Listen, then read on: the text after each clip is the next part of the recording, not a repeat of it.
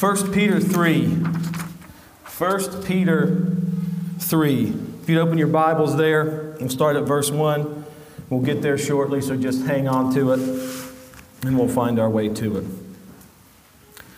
So as I was talking with Wes about this week and the text that we're to be considered, as I was considering my schedule and availability, I committed to 1 Peter chapter 3.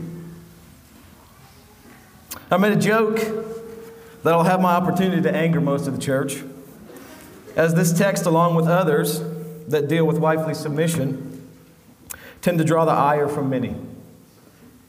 The distaste for these verses certainly comes from an unbelieving world and their commitment to feminism and the destruction of the family.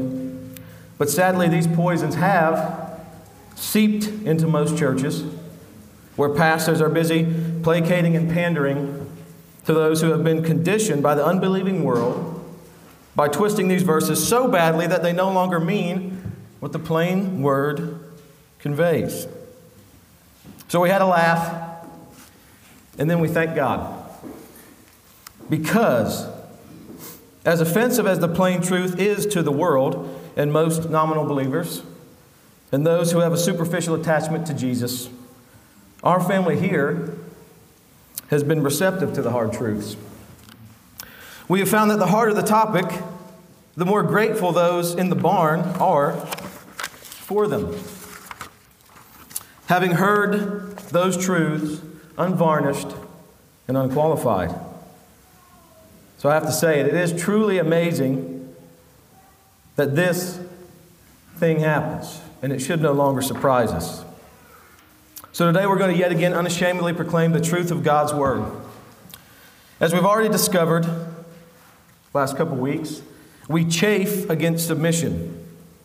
And this world hates so much more the submission of a wife to her husband. We love the Word of God, all of it. We here know that if we run into something in God's revelation that we struggle with, the problem is with us and not the truth of the Word of God. So the Word must change and transform us. We do not transform and twist the Word to suit our sinful predilections and satisfy cultural demands. So we've spent much time looking at all the ways men and husbands have failed, and today we're going to consider the specific ways in which women and wives are to be obedient. So women have left the place that God circumscribed for them, and men, as we've considered, have weakly and effeminately allowed this to happen. Men have hearkened to the voice of their wives. Sounds familiar. Like Adam and Abraham, with detrimental consequences. And women are guilty of the coaxing, so that the men could be guilty of the hearkening. As we've considered before, God designed men to lead and women to follow. This order has been blurred with a perpetual striving for reversal. Remember, men are always leading, whether they want to or not, whether they are conscious of it or not. They're either leading well or leading poorly. Men abdicate, women strive to dominate. Men have weakly and effeminately allowed themselves to be manipulated. They have hearkened again to the voice of their wives, and we see clearly the resultant effects by looking around us. Just as husbands were created to be leaders, wives are created to be followers. They're not created to bear the brunt of husbandly headship, nor are men created to follow submissively. No matter how many times we dance obediently when the politically correct music plays or give all the right answers to their egalitarian catechism, this nonsense cannot work. And the more people nod and smile at the absurdity, the more we slide into dissatisfaction and disaster. So men are always steering the ship. A course may be charted by actors that aren't at the helm, but the helmsman decides what course he will steer. The feminist movement could not have sailed us into the port of our present insanity had men steered true and women stayed true. And again, we've already challenged our men in here in various ways, and we will be challenged again next week. So I will not commit the same mistake that many do by making the text that is specifically for our women somehow about men. Commonly in sermons that specifically involve injunctions to women, or when dealing with ways that women sin specifically, people are uncomfortable because of our secular conditioning, and they decide to take the route of men are bad, and here are all the ways that men sin, and this is the only reason that women never do anything wrong. We tiptoe around the injunctions and the sins of women. I personally think a part of this tempering comes from a place that is honorable. As we as men are innately inclined to soften the blow and absorb as much as we can for our women, because we are protectors and responsibility takers by God's design. But what happens more frequently, I believe, because of the capitulation to ideologies that come from the pit of hell, we've been trained never to speak confidently and directly about the place that God has ordained and designed for His creation, woman. Because it's hard, and it comes with backlash, consequence, social, financial. The institutional inertia of generations of feminism has left most people in a situation that looks nothing like the biblical ideal, because so many families are so well outside of the bounds that God has circumscribed, it is easier to deal with the situations we find ourselves in and make justifications and allowances for them, to fit the text to the times, and or the particular circumstances that are most prevalent in our congregation. We start to make justifications and interpret the text in light of biblical abnormalities, such that they become the sermon. We focus on the exceptions that refute and do violence to the rule. The pressure to skew, twist, and subordinate God's clear text for His women is strong. To show honor and deference to egalitarian ideologies that, again, come from the pit, instead of honoring our women with the truth, commanded to honor them. We're necessarily submissive and compliant to the God-hating world's carefully curated nonsense, instead of boldly thundering out the truth of the Word. So today we're going to deal with wives and commands to them only, as that is what God in His providence has served us at this time. But we would have neglected to set the table for the main course properly if we did not take a quick look and review of that which has brought us to this point. So from here on out, exposition. Since God commands, men to exposit the Scriptures, we fail our women when we do not teach the whole counsel of God. It's a two-edged sword, and it cuts exactly where it needs to. So may we here not be found intentionally trying to blunt the edges because we think it's too hard to be borne by our enlightened age. So we've all gazed in puzzled amazement at the absurdities of egalitarian feminism. Everyone is equal. They're basically the same, men and women. And this next example is a sad result of feminism itself. But in law enforcement, physical fitness test requirements for employment, male and female are not the same. Females are required only to do a fraction of the PT that the men are required to do. Equality is demanded, but men die at a much higher rate, and their life expectancy is much less than that of females. Should we let men work less with more pay to lessen their stress and extend their lives so that women and men can all die equally? Of course not. That equality doesn't matter because it's absurd.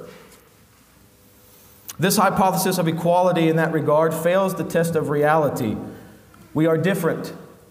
We are not the same. What is being said and what is do not match. The rhetoric doesn't correspond to reality. Men are not able to be women, nor are women able to be men. God has designed lanes for us to stay in, and these are all lies, and things only work when done God's way. So, more examples. We've all heard the stories and seen it ourselves. And all could probably give them to us. Our own personal experience, where we see our God-given nature that doesn't match the narrative. The feminist who speaks at the rally to the crowd of adoring beta boy allies leaves with the burly motorcycle riding alpha male after the seminar is over. Her manipulation has worked on all the beta boys who she has persuaded to continue to emasculate themselves, but she hops on the back of the bike with the guy who tells her no, who decides where they're going to eat for lunch, and probably isn't going to win any sensitivity contests. The cute girl in school who tells the nice, docile, malleable, doting underclassmen who would eat glass to make her happy how much she loves his sensitivity. And then she ends up ditching him for the indifferent, jerkish upperclassman who forgets to call it the agreed upon time. So this is certainly not a commendation of general jerkish, indifferent behavior, but it certainly does tell us something about the creational nature of women. What women are looking for innately is headship, authority, a leader. We've spent several years teaching our boys how to be more like girls, and that includes in the church, teaching them that assertion, aggression, and strength are not to be tolerated, that they would do well to watch their little sister, Susie, and do as she does with all passivity and agreeableness. Milquetoast men. This is why we have Susie chasing after the perceived, most likely counterfeit, strength and supposed authority of the motorcyclist and upperclassmen, because she has slim pickings everywhere else. Susie does sincerely enjoy the one who gushes all over her, and she also enjoys him doing whatever she wants and hearkening to her every whim to a point. For she has a creational nature at play as well. As she continues to get her way in every single thing with her adoring devotee's docile consent, she is satisfied with her ability to control everything to her desired end, and at the same time she is discouraged and disenchanted by her ability to lead and control everything. By God's design, women desire to be led by a strong, competent, protective, skillful, wise man. Women were created to be led, covered, protected, and provided for by man. They were created to help, and in so doing, follow the lead of the one who is easy to follow. She's created this way. She's made in the image of God, and this is her creational nature. She was made from the man, for the man. But we all remember Genesis 3, specifically verse 16. The fall occurs and the curse is applied. After which, the woman's desire would be for her husband, as we've considered, to assume his position as head, to strive against him, to usurp his authority. She will not be able to do so, but the desire would be continually present. Instead of obeying and submitting to her husband with all deference and respect, she would now strive and struggle antagonistically against his headship and his creational authority. So here we have what I like to call the paradoxical nature of her nature. The paradoxical nature of her nature. Existing simultaneously within the female is the desire to be led and the desire to lead. The desire to direct and the desire to be directed. One desire comes from the flesh in the fall, and the other from the Father's forming and fashioning her nature as female. But we've already considered, with the examples prior, only one of these desires works for her as God designed. The other does not. As seen in the 16 push-ups somehow equals 50 push-ups because we're the same.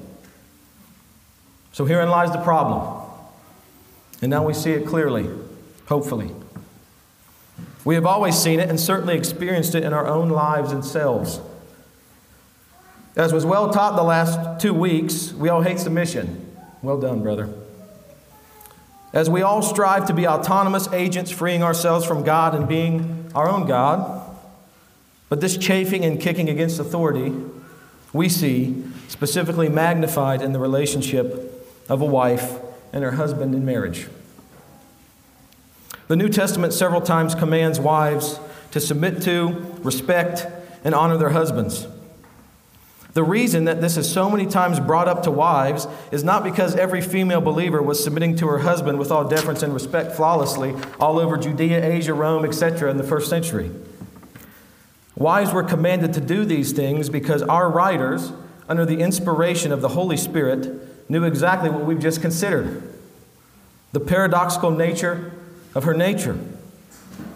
They are, just as we are today, commanded and reminded to submissively respect and honor their husbands because our writers knew, again, that wives have a tendency not to do so.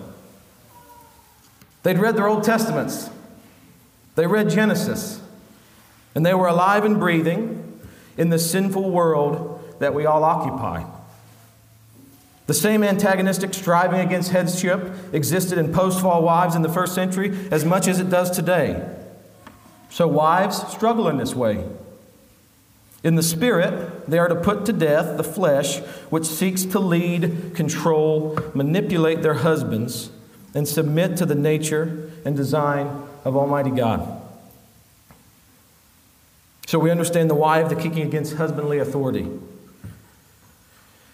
But we often get caught in the theological stratosphere when considering a biblical truth and forget to make on-the-ground application. Sometimes it's easier that way. On the ground, on the plane of reality in everyday life. Theologically and theoretically, we can dissect and further discover the nuance and richness of the biblical doctrine of submission, how it adds richness and depth to the grand narrative of Scripture.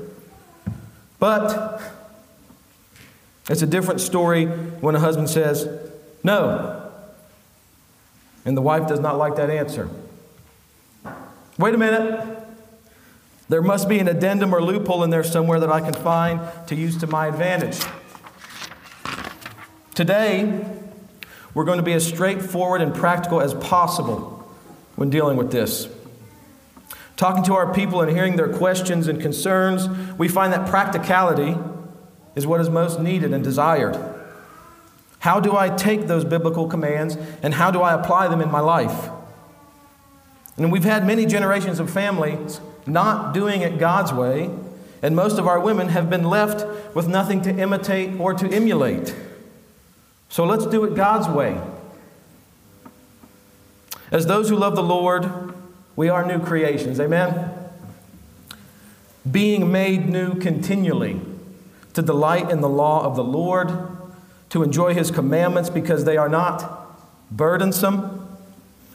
Wives are commanded to submit, to honor, to respect, to obey, and to show deference lovingly to their husbands.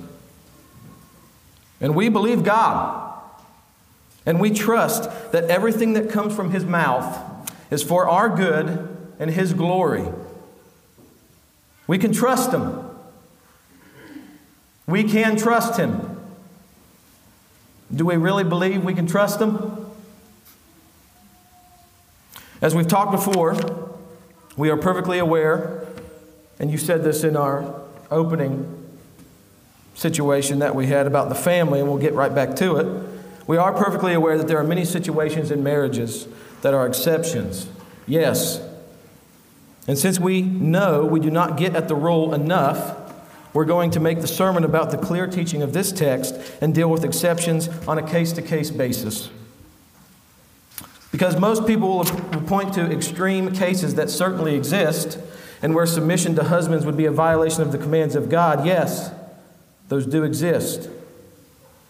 But the proclivity to immediately jump to exceptions when hearing about submission indicates how apt we are to struggle and contend with submission.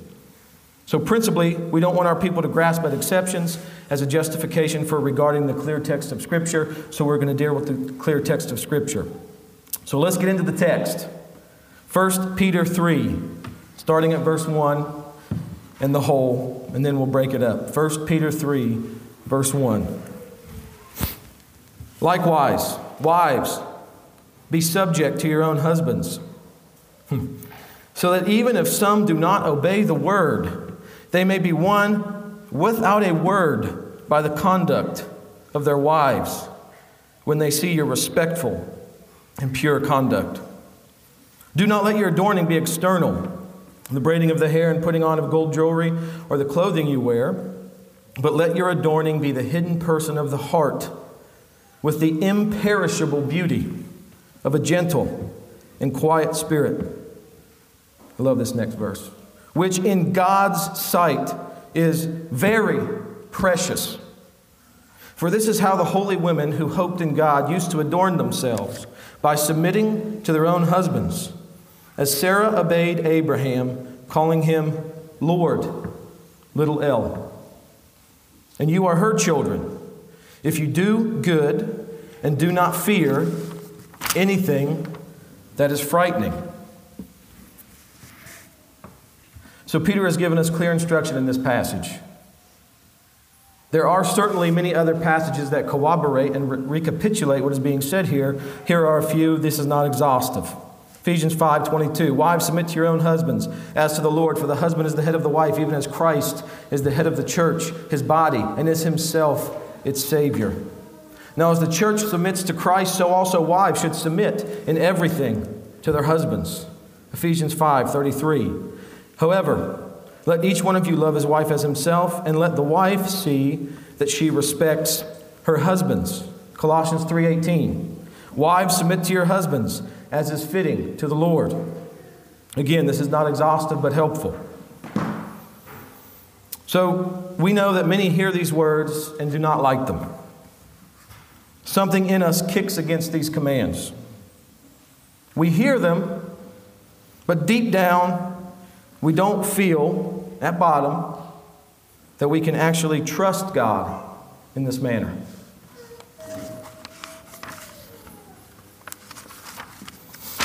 Do we really believe we can trust Him? That's the question, isn't it? These are not qualified commandments. These injunctions are not optional, nor are they conditional. This is important because many times in situations where submission and honor are not given, there are often specific conjunctions we find in the statements of justification. We've all heard them, we've all said them. If, but, and because. If, but, and because. If he were better at X, then most certainly I would be better at Y. Because he is always, fill in the blank, I cannot help myself from doing what I do. I would submit to my husband, but he is not, we can all fill in the blank. But wives are not commanded to submit to your husband if he is perfect. Wives are not commanded to honor their husband only when he's honorable. Wives are not commanded to obey their husbands only when it is something they are already inclined and happy to do. They are commanded to submit to their husband because he is their husband, their head, their God-given authority. And at the top, we're not submitting for our sake, wives. Not submitting just for our husband's sake, for selfish motivational purposes, so that maybe if I just employ this formula, things will go the way I want. But we're submitting because we're commanded to do so. And yes, in God's grace, there will be blessing that follows due to that obedience. But we don't obey because of the blessing. We obey because we love our Lord, and the blessings are the gracious gifts of that obedience. We have to trust Him and obey His commandments because they are not burdensome. Verse 1. Likewise, wives, be subject to your own husband. 3. It is important because it limits wives in their submission. Likewise, wives, be subject to your own husbands. This is limiting. Peter says, be subject to your own husband. Wives are not to be indiscriminately subject to every husband or every man solely because he has an XY chromosome. Women are subject solely to their own husbands. Wives are not to submit to other men as their heads. This is gracious, in that it would be impossible to submit to every man solely because he is one. This certainly makes the duty easier and less complicated, but we know that it's not always simple. It would seem that it would be very easy to submit just to one person. But often there are times when women find themselves submitting to other men in ways that are subtle and maybe even truly inadvertent. Wives are to be oriented to one man, not oriented to their way and seeking out other authorities that validate it. This appeal to the authority of another head most commonly takes the form of searching out a man who validates your opinion over and against your husband's. There are often times where ladies find themselves in agreement with another man on an issue. Maybe he has validated her notion of a certain something, but her husband has a different opinion on the matter. When this happens, many times wives are quick to look to other men, other husbands, teachers, etc., to confirm their opinion. They necessarily pit the authority of another against their husband's authority. When this is done, the very real danger of looking at another man as your head is present. And again, often this is done by continuing to ask the same question or appeal to another man's opinion after your husband has already given you an answer on the matter. This is a common issue that creates strife and discord, and we know it. Wives have only one head, their own husbands. Next verse. So that even if some do not obey the word, they may be won without a word by the conduct of their wives when they see a respectful and pure conduct. This is one of the most powerful verses in the entire Bible. Peter is saying that in the role of wife and helper, the most powerful thing you can do as a means to the possible end of salvation of your unbelieving husband, an unbelieving husband, is to quietly submit to him with honor, deference, and respect. If the quiet, gentle submission of a wife can be the means to the salvation of a lost husband's soul, how much more, a forte, how much more could obedience in the home of believing couples bring the sweet aroma of blessing, peace, and joy that grows exponentially? This further underscores the fact that submission and respect are not conditional or qualified. Here we have a husband who does not follow the Word of God. So one can infer that this man certainly does not hold himself to the same loving standards that the Word of God commands him to. He may be a poor communicator, a derelict provider, a deficient leader, a negligent father, and unrestrained in his personal life, etc., etc., etc. But yet Peter tells believing wives to win their husbands without a word by their pure and respectful conduct. Again, it has to be said, Peter does not relieve the believing spouse of her biblical duty to submit to the God-delegated authority of her unbelieving husband. He conveys the complete opposite, doesn't he? If a believing wife is to submit to her unbelieving husband, how much more should a wife submit to her believing husband? And why is without a word so important and powerful here? We bristle and chafe at this, don't we? Here's the tough one. Can without a word really mean silence? Can I preach the gospel to my husband solely by quietly honoring and submitting to him? If my husband asks me to do something definitively, and I think it could be done better, should I not just argue against it one more time? Here's where our flesh comes in.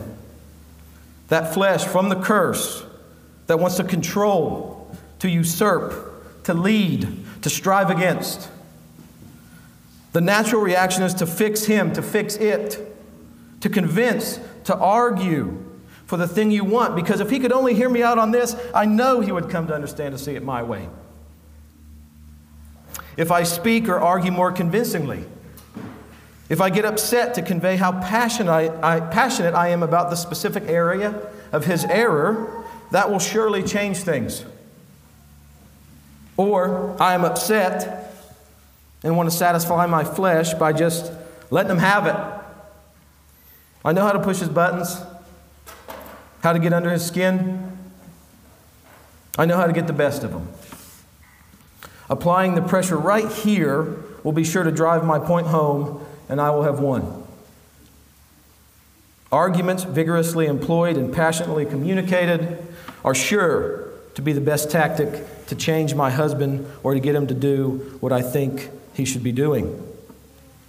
Many find the easiest thing to do is to argue for, assert, and or contradict their husband when they are disinclined to agree with him. We want it our way, not just a female trait.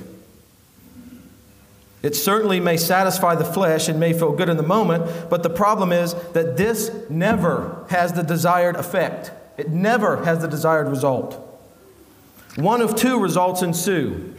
Either the man has to engage with a rival leader necessarily in his home that he is responsible for and continues the power struggle, unwilling to give up his position as head, which oftentimes sadly escalates and has disastrous consequences, resulting most usually in divorce, separation, and destruction of families. Contempt and resentment from the husband who constantly has to reassert his headship over and against his antagonistic wife, vying for control. Remember the curse. Her desire would be for her husband, and he would rule or lord it over her.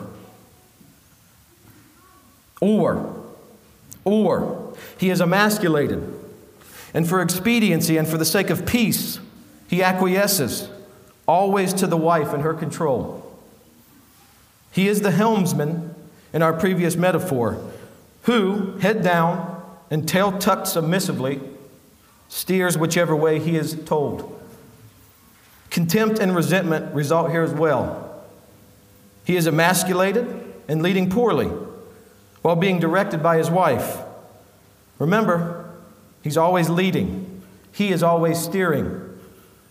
She, who was created to follow the lead of a man, resents him for allowing her to emasculate him. Her creational nature. Again, God has designated one leader of the family, that being the man. We see what happens when women are antagonistic, resistant, and insist on their own way over and against their husband. This vicious merry-go-round ride never ends and adds statistically to a 50% plus, I think it's more today, you could correct me on that, divorce rate in society, including the church. All because we have bought the lie of an unbelieving culture who encourages us to submit to our sinful nature and ignore God. Do not let your adorning be external. This is beautiful. Do not let your adorning be external. The braiding of the hair and the putting on of gold jewelry or the clothing you wear, but let your adorning be the hidden person of the heart with the imperishable beauty of a gentle and quiet spirit, which in God's sight is very precious. So here in this passage we have the phrase without a word along with the disposition of quietness, gentleness. Why in the Word of God do we have so many references to women comporting themselves quietly, gently, and submissively? The imperishable beauty of a gentle and quiet spirit. Peter writes, certainly we know that this text is exhorting women of God to be modest in their appearance, not to be ostentatious or to accentuate and highlight themselves for the lustful eyes that fill this sinful world. Our women are not to do that. A beautiful woman is certainly physically attractive, and there is absolutely nothing wrong with that. She must modestly cultivate and accentuate for her husband or future husband. That's fine. Certainly, perfectly fine. Her husband will enjoy it. Physical beauty fades, and age and entropy do what they do to the feminine face and form. But true beauty is more than just the golden ratio and aesthetics. That which is beautiful and precious and does not fade is within, not without.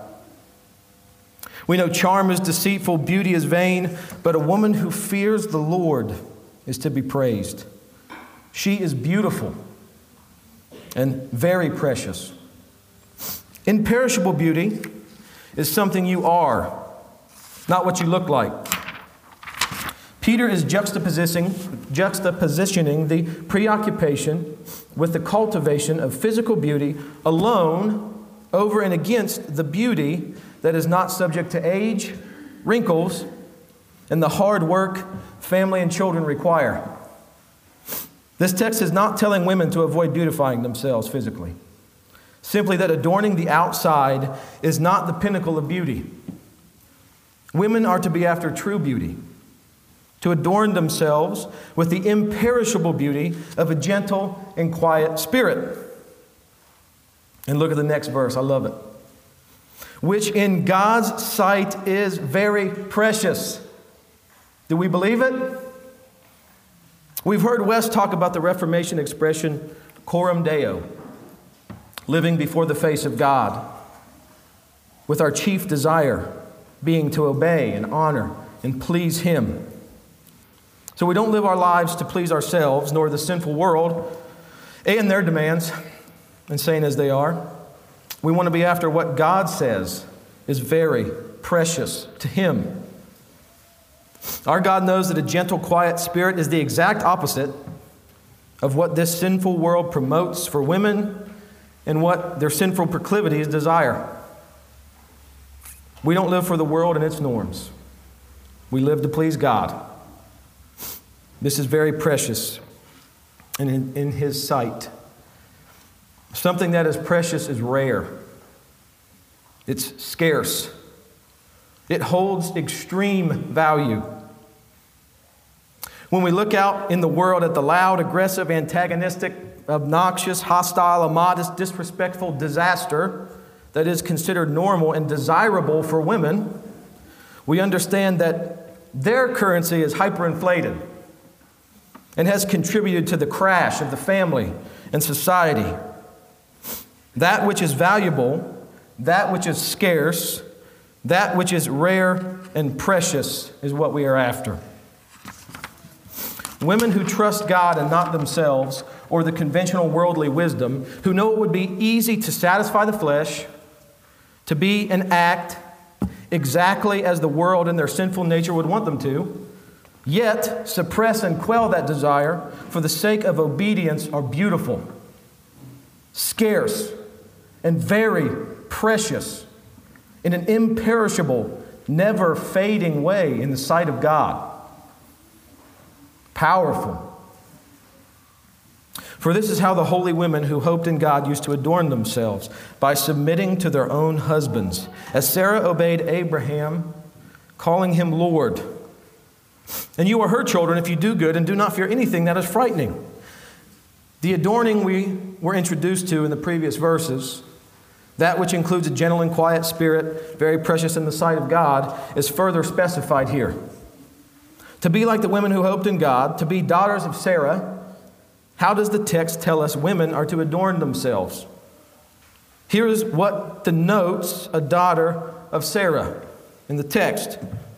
One that is included with the holy women who hope in God. They are submissive to their husbands, they do that which is good, and they do not fear anything that is frightening.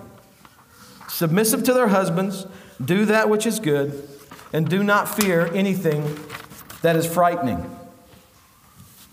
They can do these things without fear because they are women who, quote, hope in God.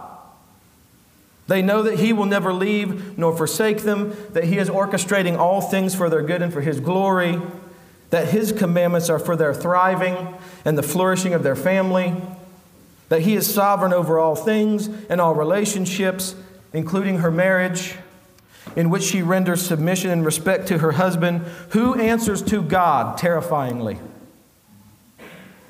And they trust God in His word and obey. So this verse tells us how Sarah obeyed Abraham. Sarah obeyed Abraham, calling him Lord. Not only did Sarah actively obey Abraham bodily, she went over and above by verbalizing her respect and submission to his authority, calling him Lord. She communicated her submission to him.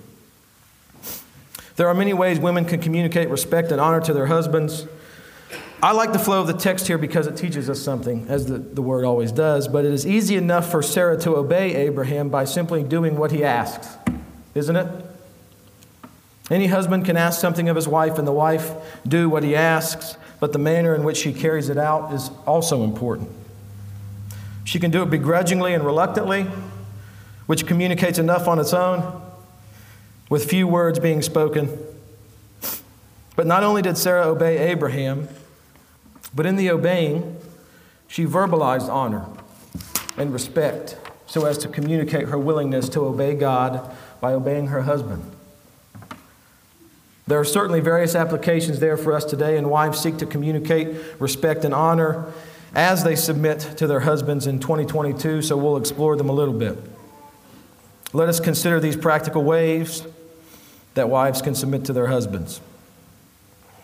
Speaking commonsensically about the truth and definition of respect and honor and submission in today's world feels like a revolutionary act. Isn't that what Orwell said?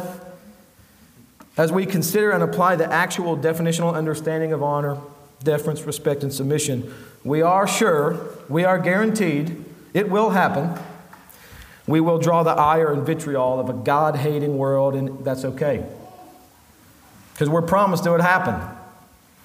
In fact, our Lord and Savior says, when it does, rejoice and be exceedingly glad, because you're being persecuted for righteousness' sake. So, the practicalities.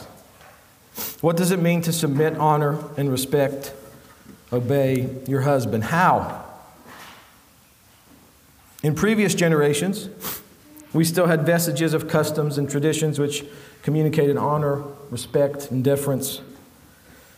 And this would be things like dad sits at the head of the table.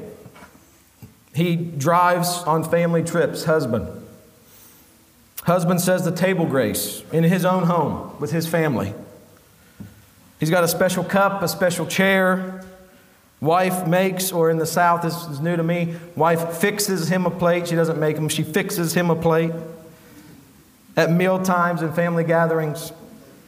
And on and on and on and on. And I'm sure that everybody here has their own customs and traditions that they would show honor with in their own families and in their own situations. But all these things indicated that the husband filled a position that was one of authority. These are all good and helpful things and worthy of being instituted in homes today. There are many ways you can communicate to your husband and your entire family that he is the head. If you aren't doing these things, incorporate them. We often forget that here respect is a verb. Many times the mistake is made that a wife must feel as if her husband is worthy of respect before she can render it. The issue here is that, again, these commandments are not qualified, nor are they conditional. Wives are not to respect their husbands only when they are respectable or when wives feel as if they respect them. Even when the feeling is not yet present, it's still to be shown. God has created your husband to need respect. Respect and honor is what nourishes him. In the same way that women need love, tenderness, communication to fuel and charge them, men require the honor and respectful submission of their wives. It is necessary. And wives are to be the chief source of that respect by God's design. Men are providers, protectors, objective takers, and the problem solvers. They are the doers. Acknowledging and admiring their doing and activity in support and protection of the family is tantamount to loving them well. This is real. Acknowledge them for their hard work, their provision, their skill, their ability. This is very important and brings much blessing. Respect should always characterize speech, behavior, demeanor, and conduct toward and about your husband. Speak to him with respect, especially bringing issues and concerns to his attention. He's not one of the children. Do not demean, degrade, or patronize him. Certainly not intentionally, and be careful not to do it unintentionally. Be sure to respect him by not publicly contradicting him. This communicates much to him. One way in which disrespect is communicated is oftentimes through jest. Wives tend to make fun in light of their husband's shortcomings and deficiencies by poking fun at or lightly deriding them in front of others. This is not helpful. There are certainly reasonable exceptions, again, to these general rules of respects, such as life, limb, or property, that are in imminent danger and can be communicated with respect.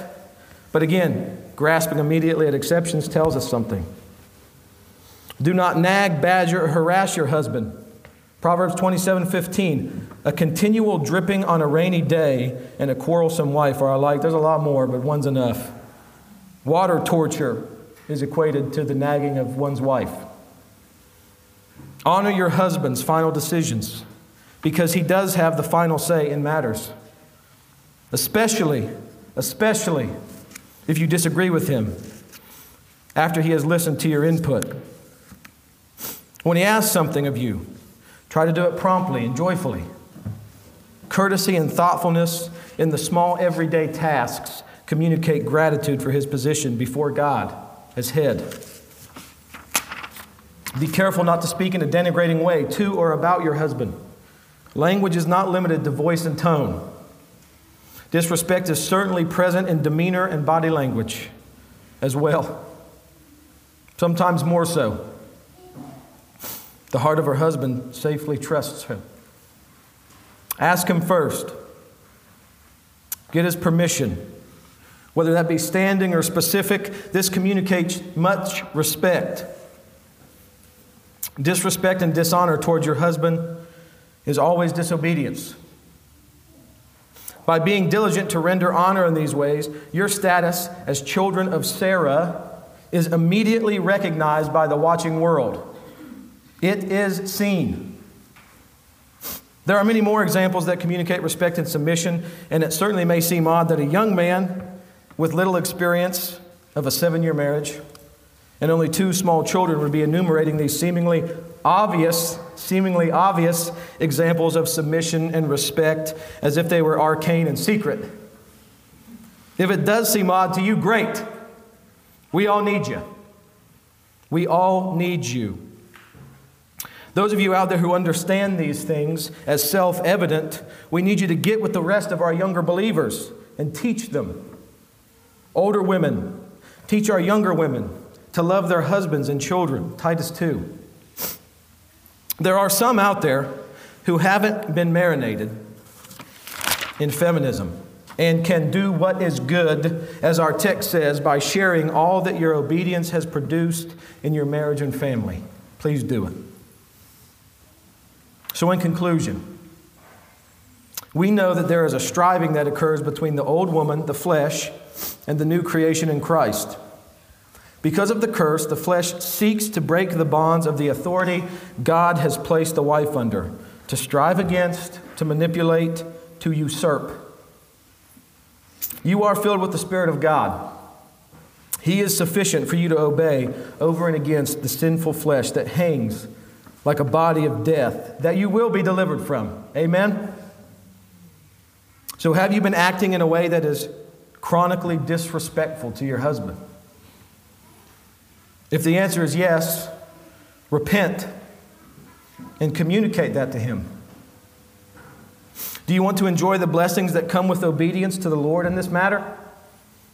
As a daughter of Sarah, taking your place among the holy women who hope in God, adorn yourself with that which in God's sight is very precious.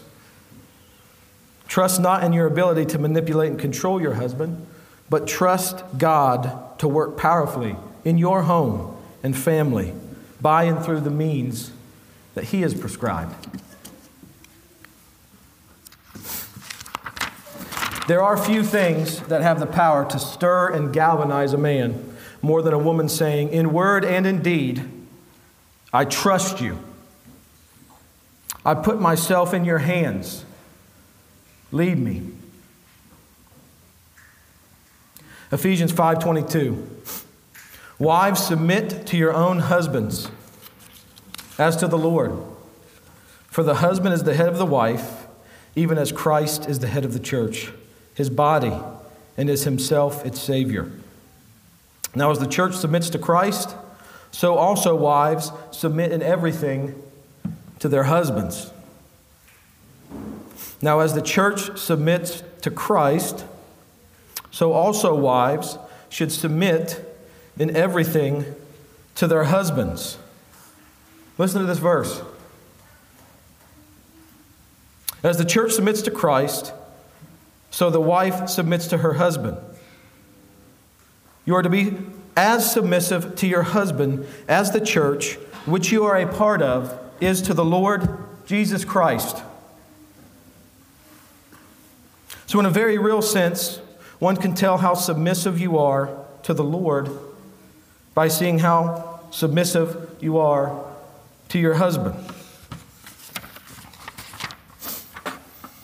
This picture of Christ and His bride, illustrated by a husband and his wife, is so very powerful that Titus 2 tells us that we are to do these things so that the Word of God may not be blasphemed. We're to do these things so that the Word of God may not be reviled. An obedient, submissive wife in marriage is a real gospel example to a lost and dying world. Her obedience to Christ, exhibited by her submission to her husband, is a gospel message that does not even require words. That is powerful. May we trust God, for His ways are perfect. Let's pray.